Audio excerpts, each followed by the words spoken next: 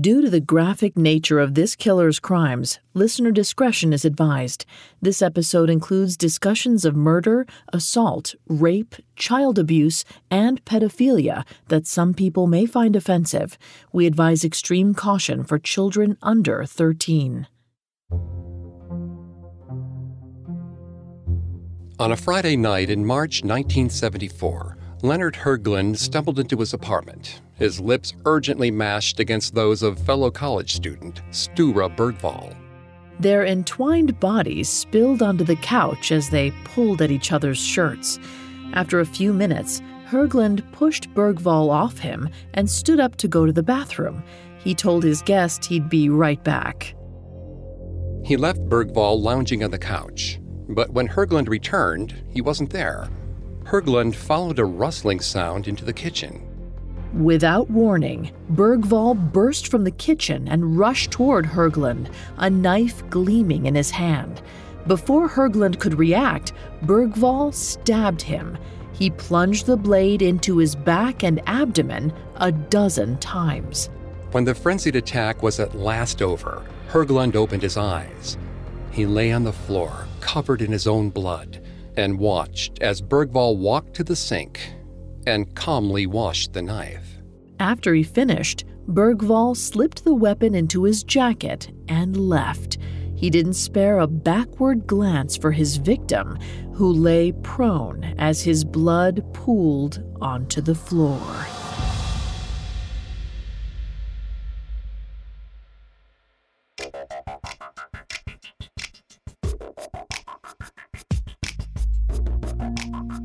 Hi, I'm Greg Polson. This is Serial Killers, a Parcast original. Every episode, we dive into the minds and madness of serial killers.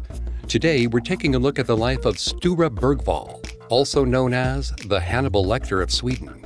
I'm here with my co-host, Vanessa Richardson. Hi, everyone. You can find episodes of Serial Killers and all other Parcast originals for free on Spotify or wherever you listen to podcasts. To stream Serial Killers for free on Spotify, just open the app and type Serial Killers in the search bar. This is a one-part episode on Sture Bergwall, who achieved infamy in the 1990s as a brutal, unrepentant serial killer. First, we'll take a look at Bergwall's childhood and early adult life. Then we'll hear about his shocking confessions to dozens of brutal murders across Sweden, Norway, Denmark, and Finland. We'll begin Bergwall's story right after this. This episode is brought to you by BetterHelp. Bottling everything up is never a good idea. It can have some terrible consequences. I mean, think about the subject matter we cover on our show. I wonder how much easier it would be if we normalized talking about negative feelings instead of lashing out when it all builds up. I recently had a session where I faced some things going on in my life I hadn't spoken to anyone about, and when I talked about it with my therapist, I realized how heavy it actually was, and I was able to see it in a different light, and it didn't feel as heavy anymore. When you need to talk, but you want a safe space for that conversation, I highly recommend BetterHelp.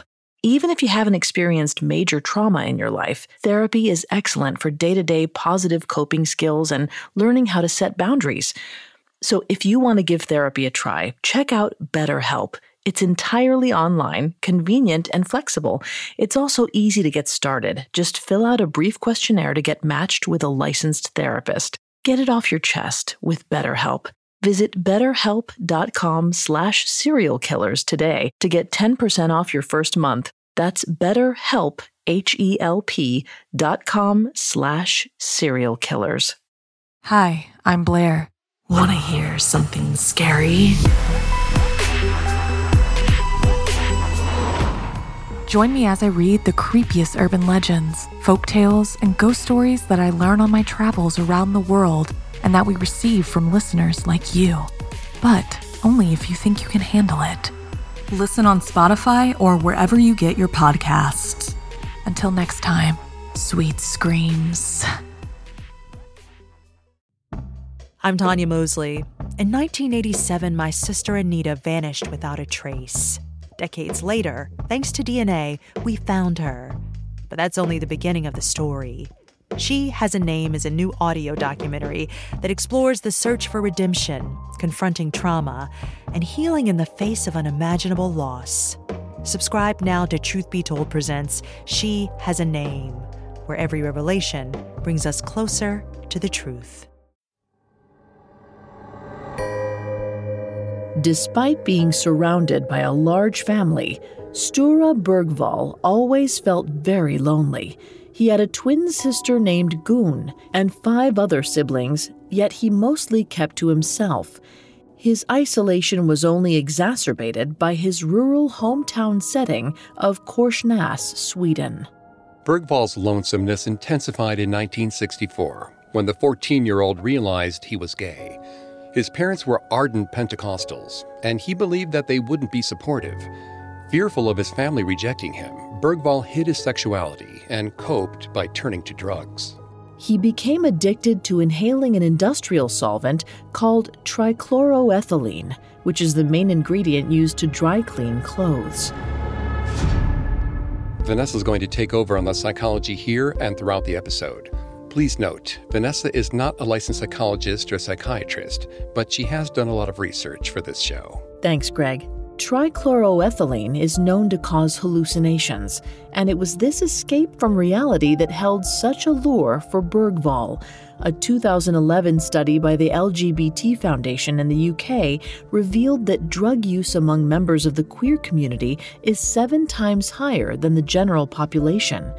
The study found that gay men often feel inclined to use drugs due to encounters with homophobia and rejection, as well as internalized shame, all things that Bergwall experienced and feared.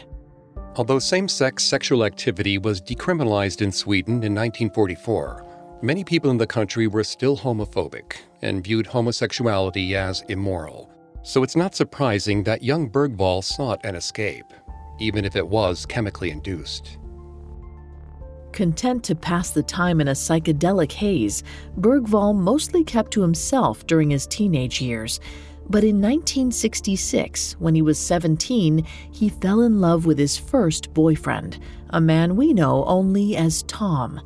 Bergwall worked part-time at a retirement home, and Tom, who was at least a decade older, was his manager. Much like Bergwall, Tom struggled with his sexuality. Despite any misgivings the pair had about the opinions of others, they couldn't ignore their feelings for one another. They shared an intense relationship Bergwall would later call transforming and bewildering. They mostly saw each other at work, where they directly cared for the elderly. But after a year together, the relationship ended in tragedy. Tom died by suicide, leaving Bergwall heartbroken and inconsolable.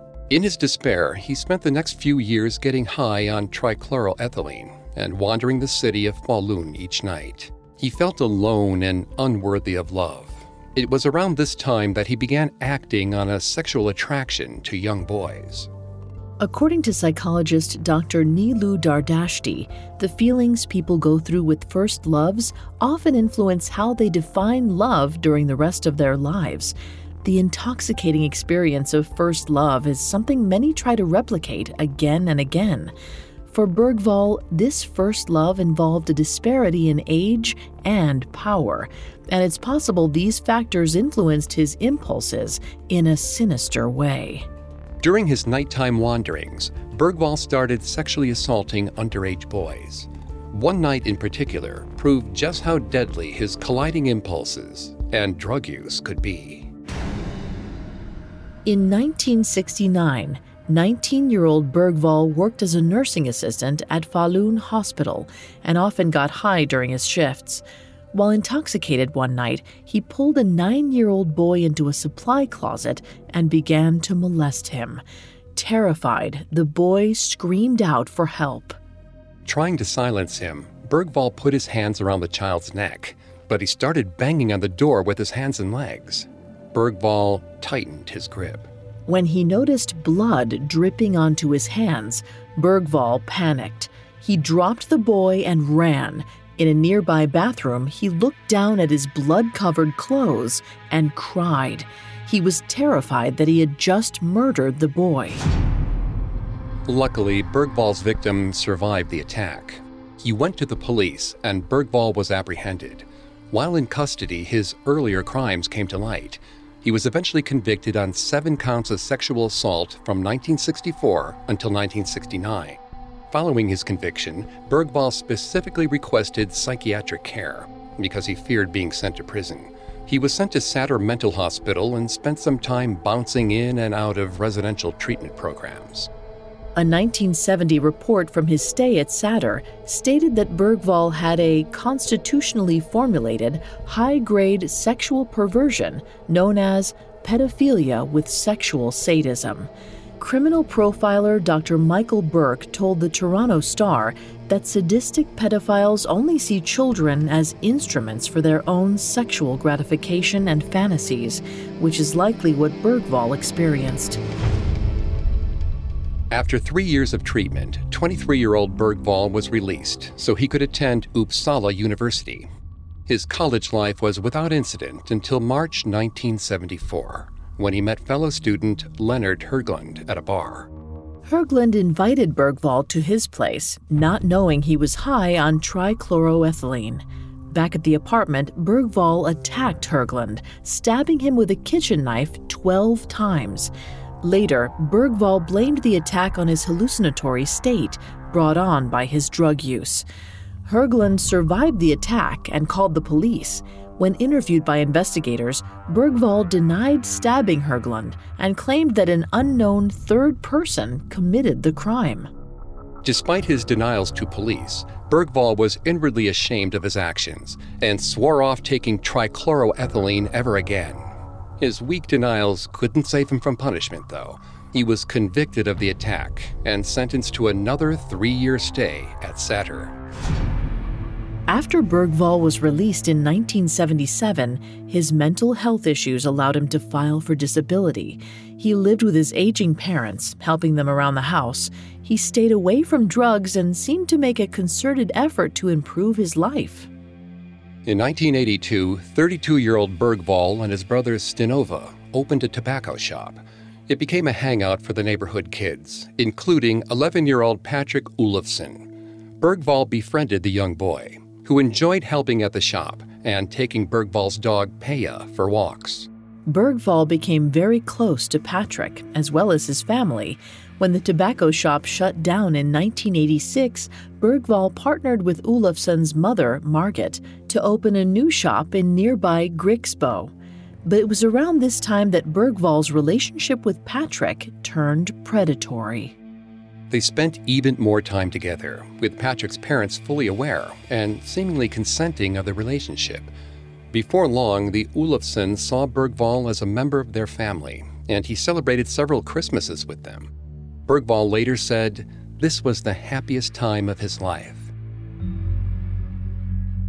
The shared business did well until the late 1980s. Then the shop went out of business during Patrick's parents' divorce, and the teenager sought refuge with Bergwall. But without an income to support them, the situation was far from ideal. By 1990, 40-year-old Bergwall and 18-year-old Patrick were penniless. But Bergwall was determined to make the arrangement work, by any means necessary. He recalled that his old store was next to a bank, and that it was run by a friendly manager. It seemed like the perfect target.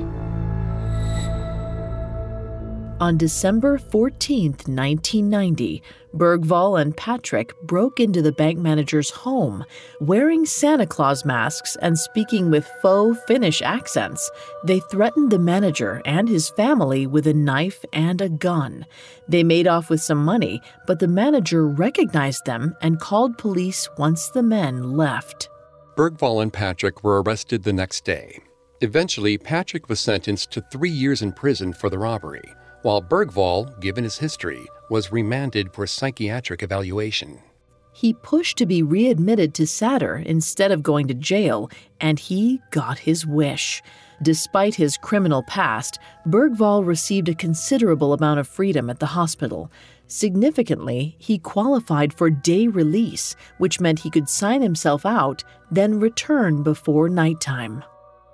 Bergwall found joy in day trips to the Royal Library in Stockholm. He loved reading books and perusing old newspapers on microfilm. But there were questions about how else Bergwall used that freedom. Back at the hospital, he met with his doctors, Kjell Persson and Göran Fransson, 3 times a week. During a therapy session in June 1992, Bergwall said mysteriously, "I wonder what you'd think of me if you found out that I'd done something really serious." In a moment, Bergwall's confessions begin. This episode is brought to you by Anytime Fitness. Forget dark alleys and cemeteries. For some, the gym is the scariest place of all, but it doesn't have to be. With a personalized plan and expert coaching, Anytime Fitness can help make the gym less frightening. Get more for your gym membership than machines. Get personalized support anytime, anywhere. Visit AnytimeFitness.com to try it for free today. Terms, conditions, and restrictions apply. See website for details. Now, back to the story. In 1992, 42-year-old Sture Bergwall was a patient at Säter Mental Hospital in Sweden. During a therapy session with his doctor, Kjell Persson, Bergwall teased that he had something shocking to confess. The doctor took time off from the hospital, and when he returned in March 1993, Bergwall began to unravel his revelation. But before he shared, he told Persson that from now on, he wanted to be known as Thomas Quick. Curious about what was coming, the doctor acquiesced. That's when Bergwall dropped a bombshell. He had committed murder when he was just 14. Bergwall proceeded to share in detail the May 1964 murder of 14-year-old Thomas Blomgren. He recalled how he abducted the boy from People's Park in Bergwall, then sexually assaulted and strangled him. The memory, he said, had come back to him suddenly. But from the beginning, police harbored doubts Bergwall was actually responsible for the murder. Local authorities had already arrested a suspect for the murder and weren't actively looking for another. There was also the question of how Bergwall traveled 6 hours from his home in Falun to Bergwall at the age of 14 without anyone noticing. But their misgivings didn't matter. The 25-year statute of limitations had elapsed, so Bergwall couldn't be prosecuted for the crime regardless. Still, the confession made police and his doctors aware that Bergwall was a potentially dangerous man. He further proved that by next claiming responsibility for one of the most famous disappearances in Sweden. In 1980, 11-year-old Johan Asplund had vanished, captivating the nation. In March 1993, over a decade after Johan's disappearance, Bergwall confessed to strangling him to death. Bergwall waited for the boy's school to let out and then approached him. Bergwall told him that he accidentally hit a cat with his car and asked for his help. When the 11-year-old crouched down to look underneath the car, Bergwall said he smashed his head against the car door to knock him out. He pulled his limp body inside and drove him to a wooded area. There he sexually assaulted him, before finally choking the life from him. Bergwall then dismembered the body, burying various legs and limbs, but he saved the fingers. Those, he claimed, he ate. This second confession filled Bergwall's life with doctors, detectives, and journalists, all asking about his involvement in the notorious cold case. But Johan's parents, Anna Clara and Bjorn, didn't buy Bergwall's story. Anna Clara and Bjorn divorced after Johan was born, and Anna Clara began a relationship with another man. Shortly after Anna Clara broke up with this new boyfriend, Johan disappeared. His parents were convinced that her ex had abducted and killed their son as revenge. Anna Clara's former partner never denied murdering Johan, but there wasn't enough evidence to convince a jury.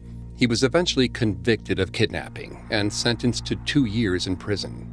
Bergwall's confession angered Anna Clara and Bjorn. They were confident they knew who murdered their son, but this was Bergwall's second, unprompted confession. Law enforcement felt they had to take it seriously. Bergwall told interrogators that Johan bore surgical scars on his stomach, The detectives asked Anna Clara and Bjorn to confirm this and provide more information about specific markings on their son's body. The parents were hesitant to say more because they thought whatever they revealed would only provide Bergwall with more details for his confessions. They suspected Bergwall was getting most of his information from the questions detectives asked in his interviews. When she declined to help, police threatened to charge Anna Clara for withholding information and protecting their son's alleged murderer. Backed into a corner, she drew them a picture of her son's birthmark, located on his right buttock. When asked about it, Bergwall remembered seeing it on the boy's body. As the investigation continued, other doubts began to stack up. Police searched for body parts where Bergwall said he hid them, but extensive searches with cadaver dogs proved fruitless. Public prosecutor Christer Vanderkvast wasn't discouraged by the lack of evidence. He told the press that since Bergwall had murdered Thomas Blomgren, he was capable of killing Johan Asplund years later. Bergwall's attorney, Gunnar Lundgren, also asserted that his client's confession was the real deal. To help with the investigation, Bergwall went on numerous trips with police to try to find any of the body parts he said he buried, but they never found anything. Despite the lack of hard evidence, Bergwall was eventually convicted of Johan's murder. His sentence was to remain in psychiatric care at Sture, but while discussing the specifics of Johan's murder, Bergwall remembered something else from his childhood. He recalled being sexually abused by his father at the age of 4. According to Bergwall, his mother discovered the abuse when she was 7 months pregnant, and the shock caused her to miscarry. His mother blamed her son for the miscarriage and tried to drown him in Lake Rune.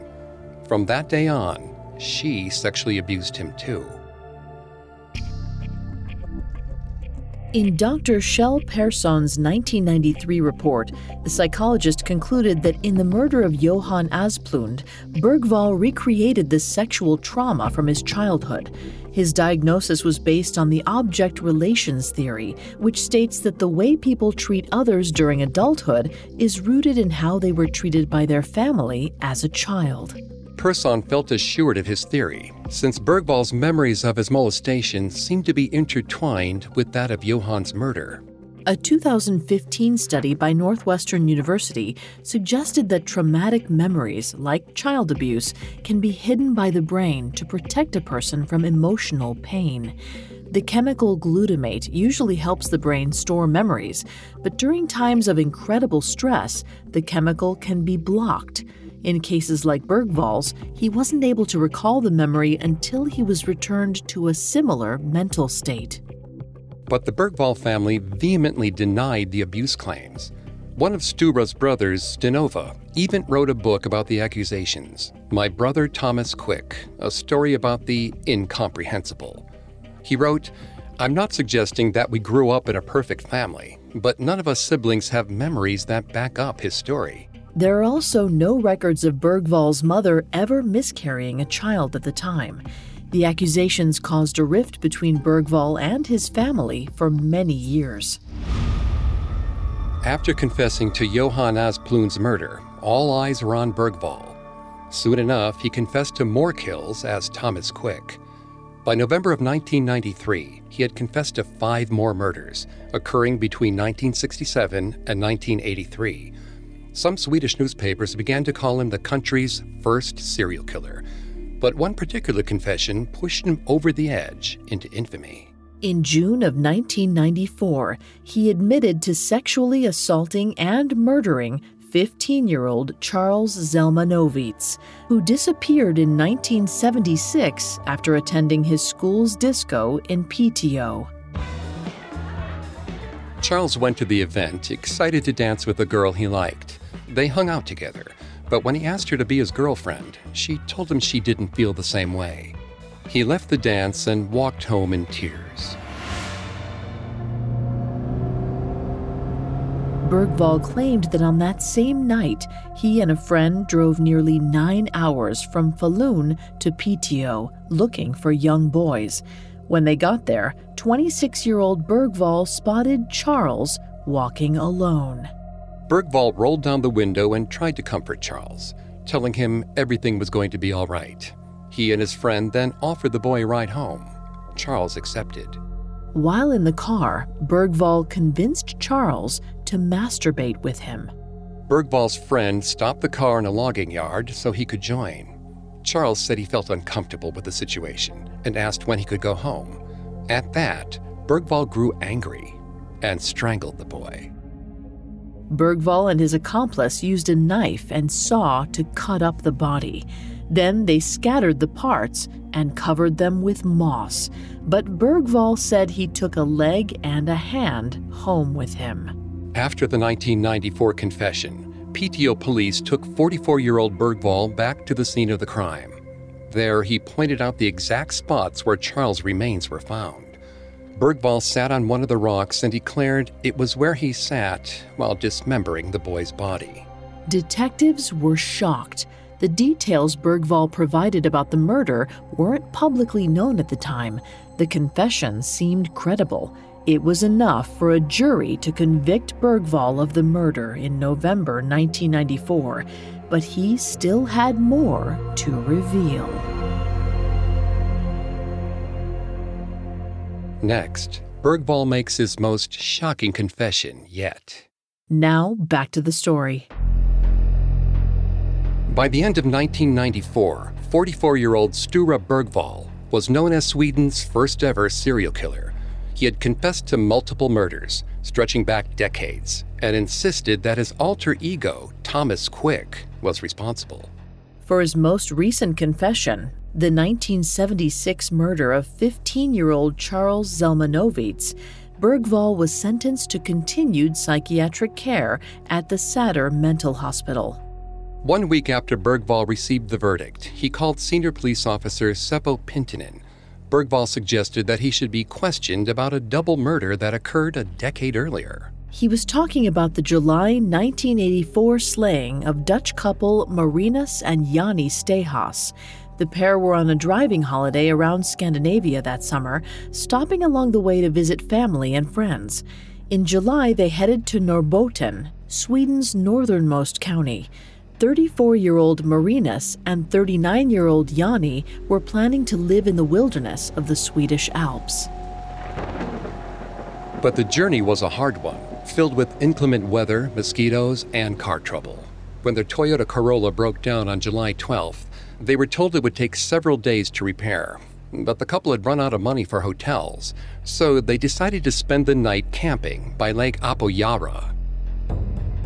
Bergwall said he had journeyed nearly 1,000 kilometers north to the tiny town of Jokkmokk. Once there, he stole a bike and just rode around, not sure where to go. He eventually ended up by Lake Apoyara.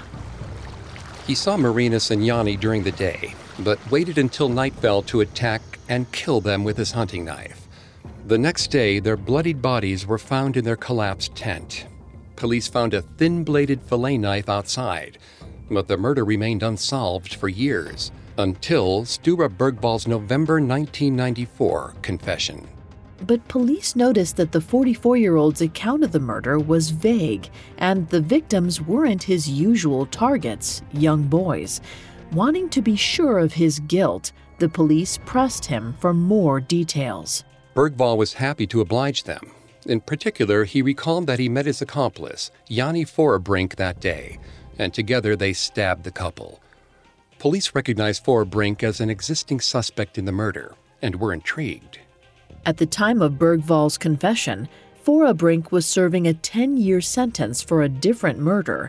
When asked about Bergwall's claims, he told the Swedish newspaper Expressen that he had never met Bergwall or Thomas Quick, but given his previous conviction, Forbrink's credibility was shaky. Meanwhile, Officer Seppo Pintinen was convinced Bergwall's evolving confession was legit. He believed that the early vague statements were a subconscious attempt to protect himself, and Prosecutor Vanderkvast was ready to move forward with charges, saying that the confession lined up all of the facts of the case. With his latest confession, Thomas Quick became something of a celebrity. Stockholm University psychology professor Sven Christensen came to Sture several times to interview Bergwall. The professor felt he might have insights into the motivations of another notorious serial killer, Jeffrey Dahmer. Additionally, Bergwall was able to leave Sture on lavish investigation trips. In July of 1995, police sent Bergwall to Apoyabra in a private jet, surrounded by an entourage of doctors, care workers, and a memory expert. At Lake Apoyabra, the 45-year-old led the team to the picnic spot where Marinas and Yanni Stehas were killed. Investigators set up a gas stove, a tent, and other props to replicate the campsite before the murder. Then, 2 detectives lied down in the tent, and authorities gave Bergwall a stick to use in place of a knife and asked him to reenact the murder. Bergwall sneaked up to the tent, then attacked it in a frenzy. He grunted and roared as he pushed through the opening. The detectives inside were genuinely scared and screamed for help. Authorities stopped the reenactment for their safety, but noted that nothing Bergwall did to the tent corresponded with the couple's actual wounds. Still, they decided to give him another chance. During his second attempt, Bergwall perfectly recreated the murder according to the evidence. Investigators and prosecutor Christer van der Kwast were pleased with their experiment and fast-tracked the case to trial. In January 1996, Bergwall gave a self-assured testimony that convinced a jury to hand the 46-year-old his third murder conviction. But he still wasn't done confessing.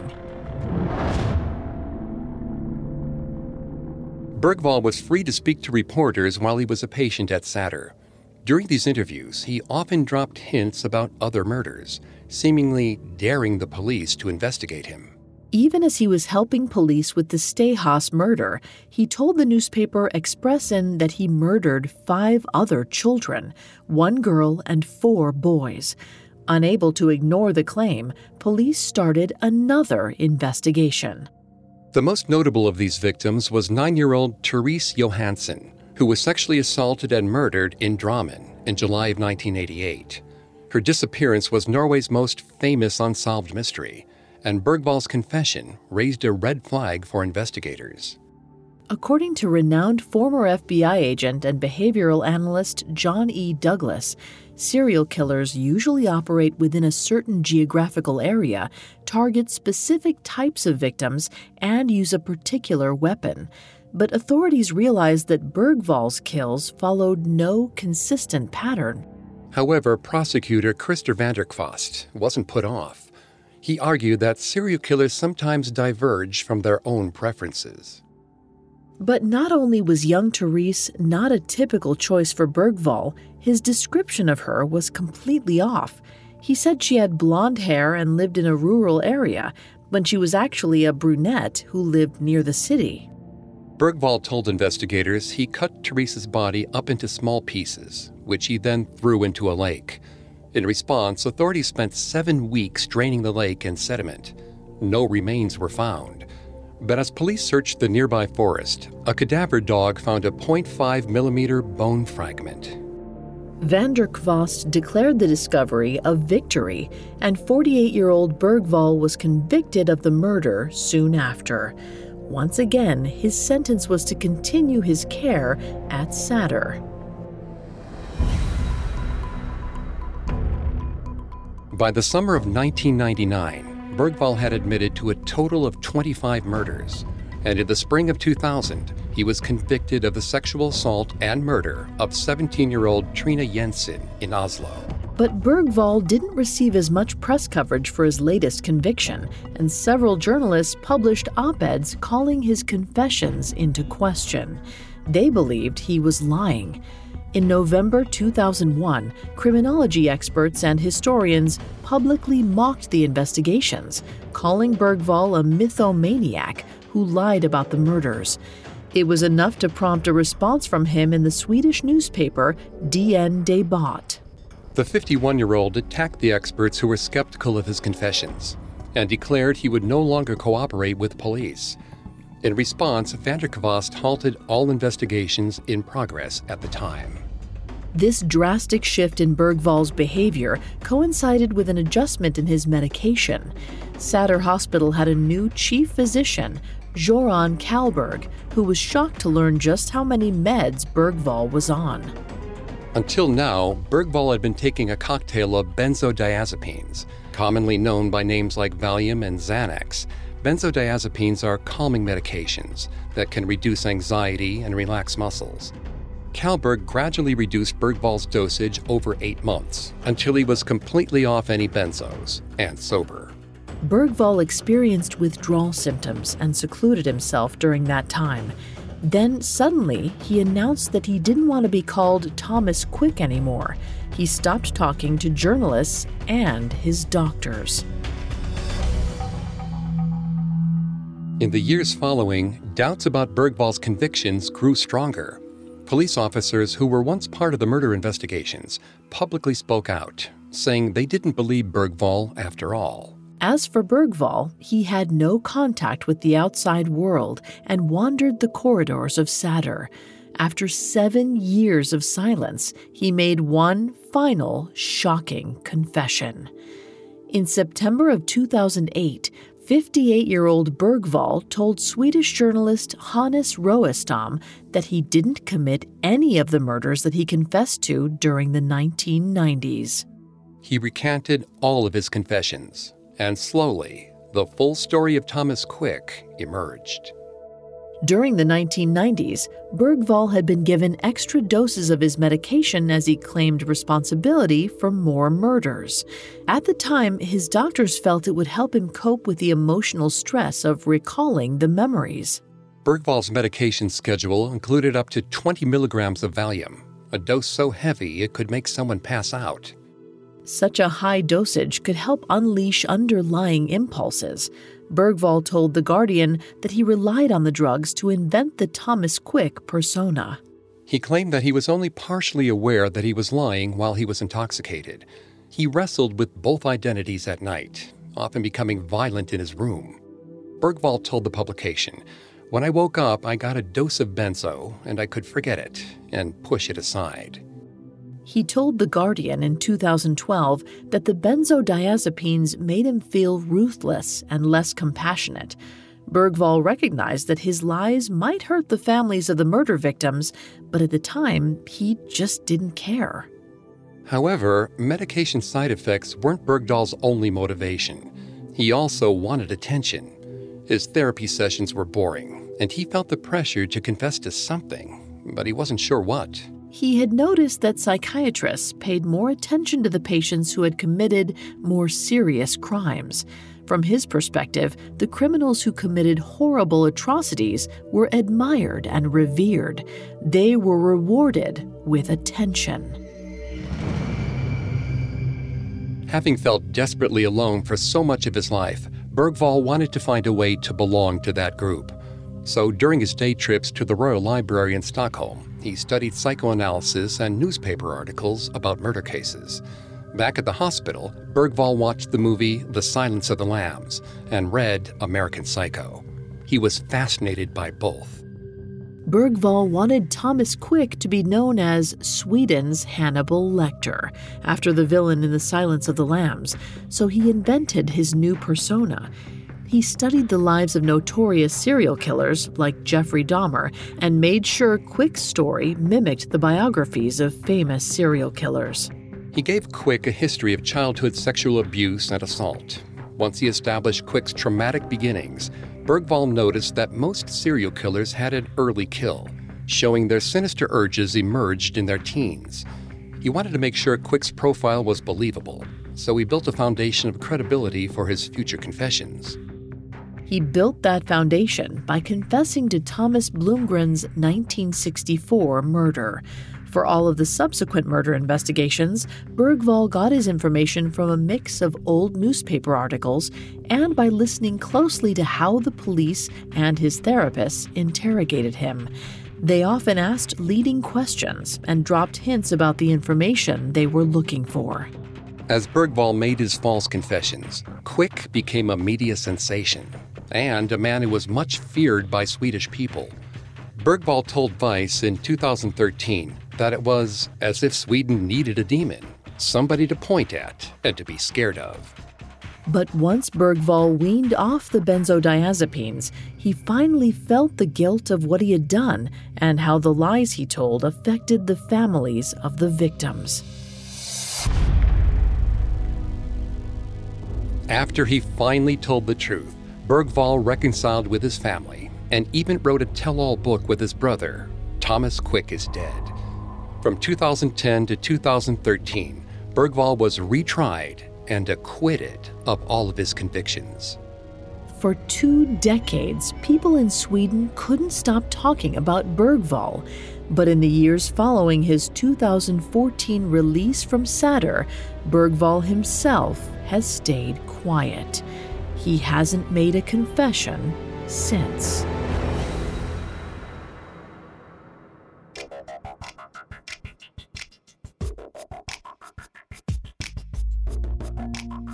Thanks again for tuning into Serial Killers. We'll be back soon with a new episode. For more information on Sture Bergwall, amongst the many sources we used, we found Thomas Quick, The Making of a Serial Killer by Hannes Roestam, extremely helpful to our research.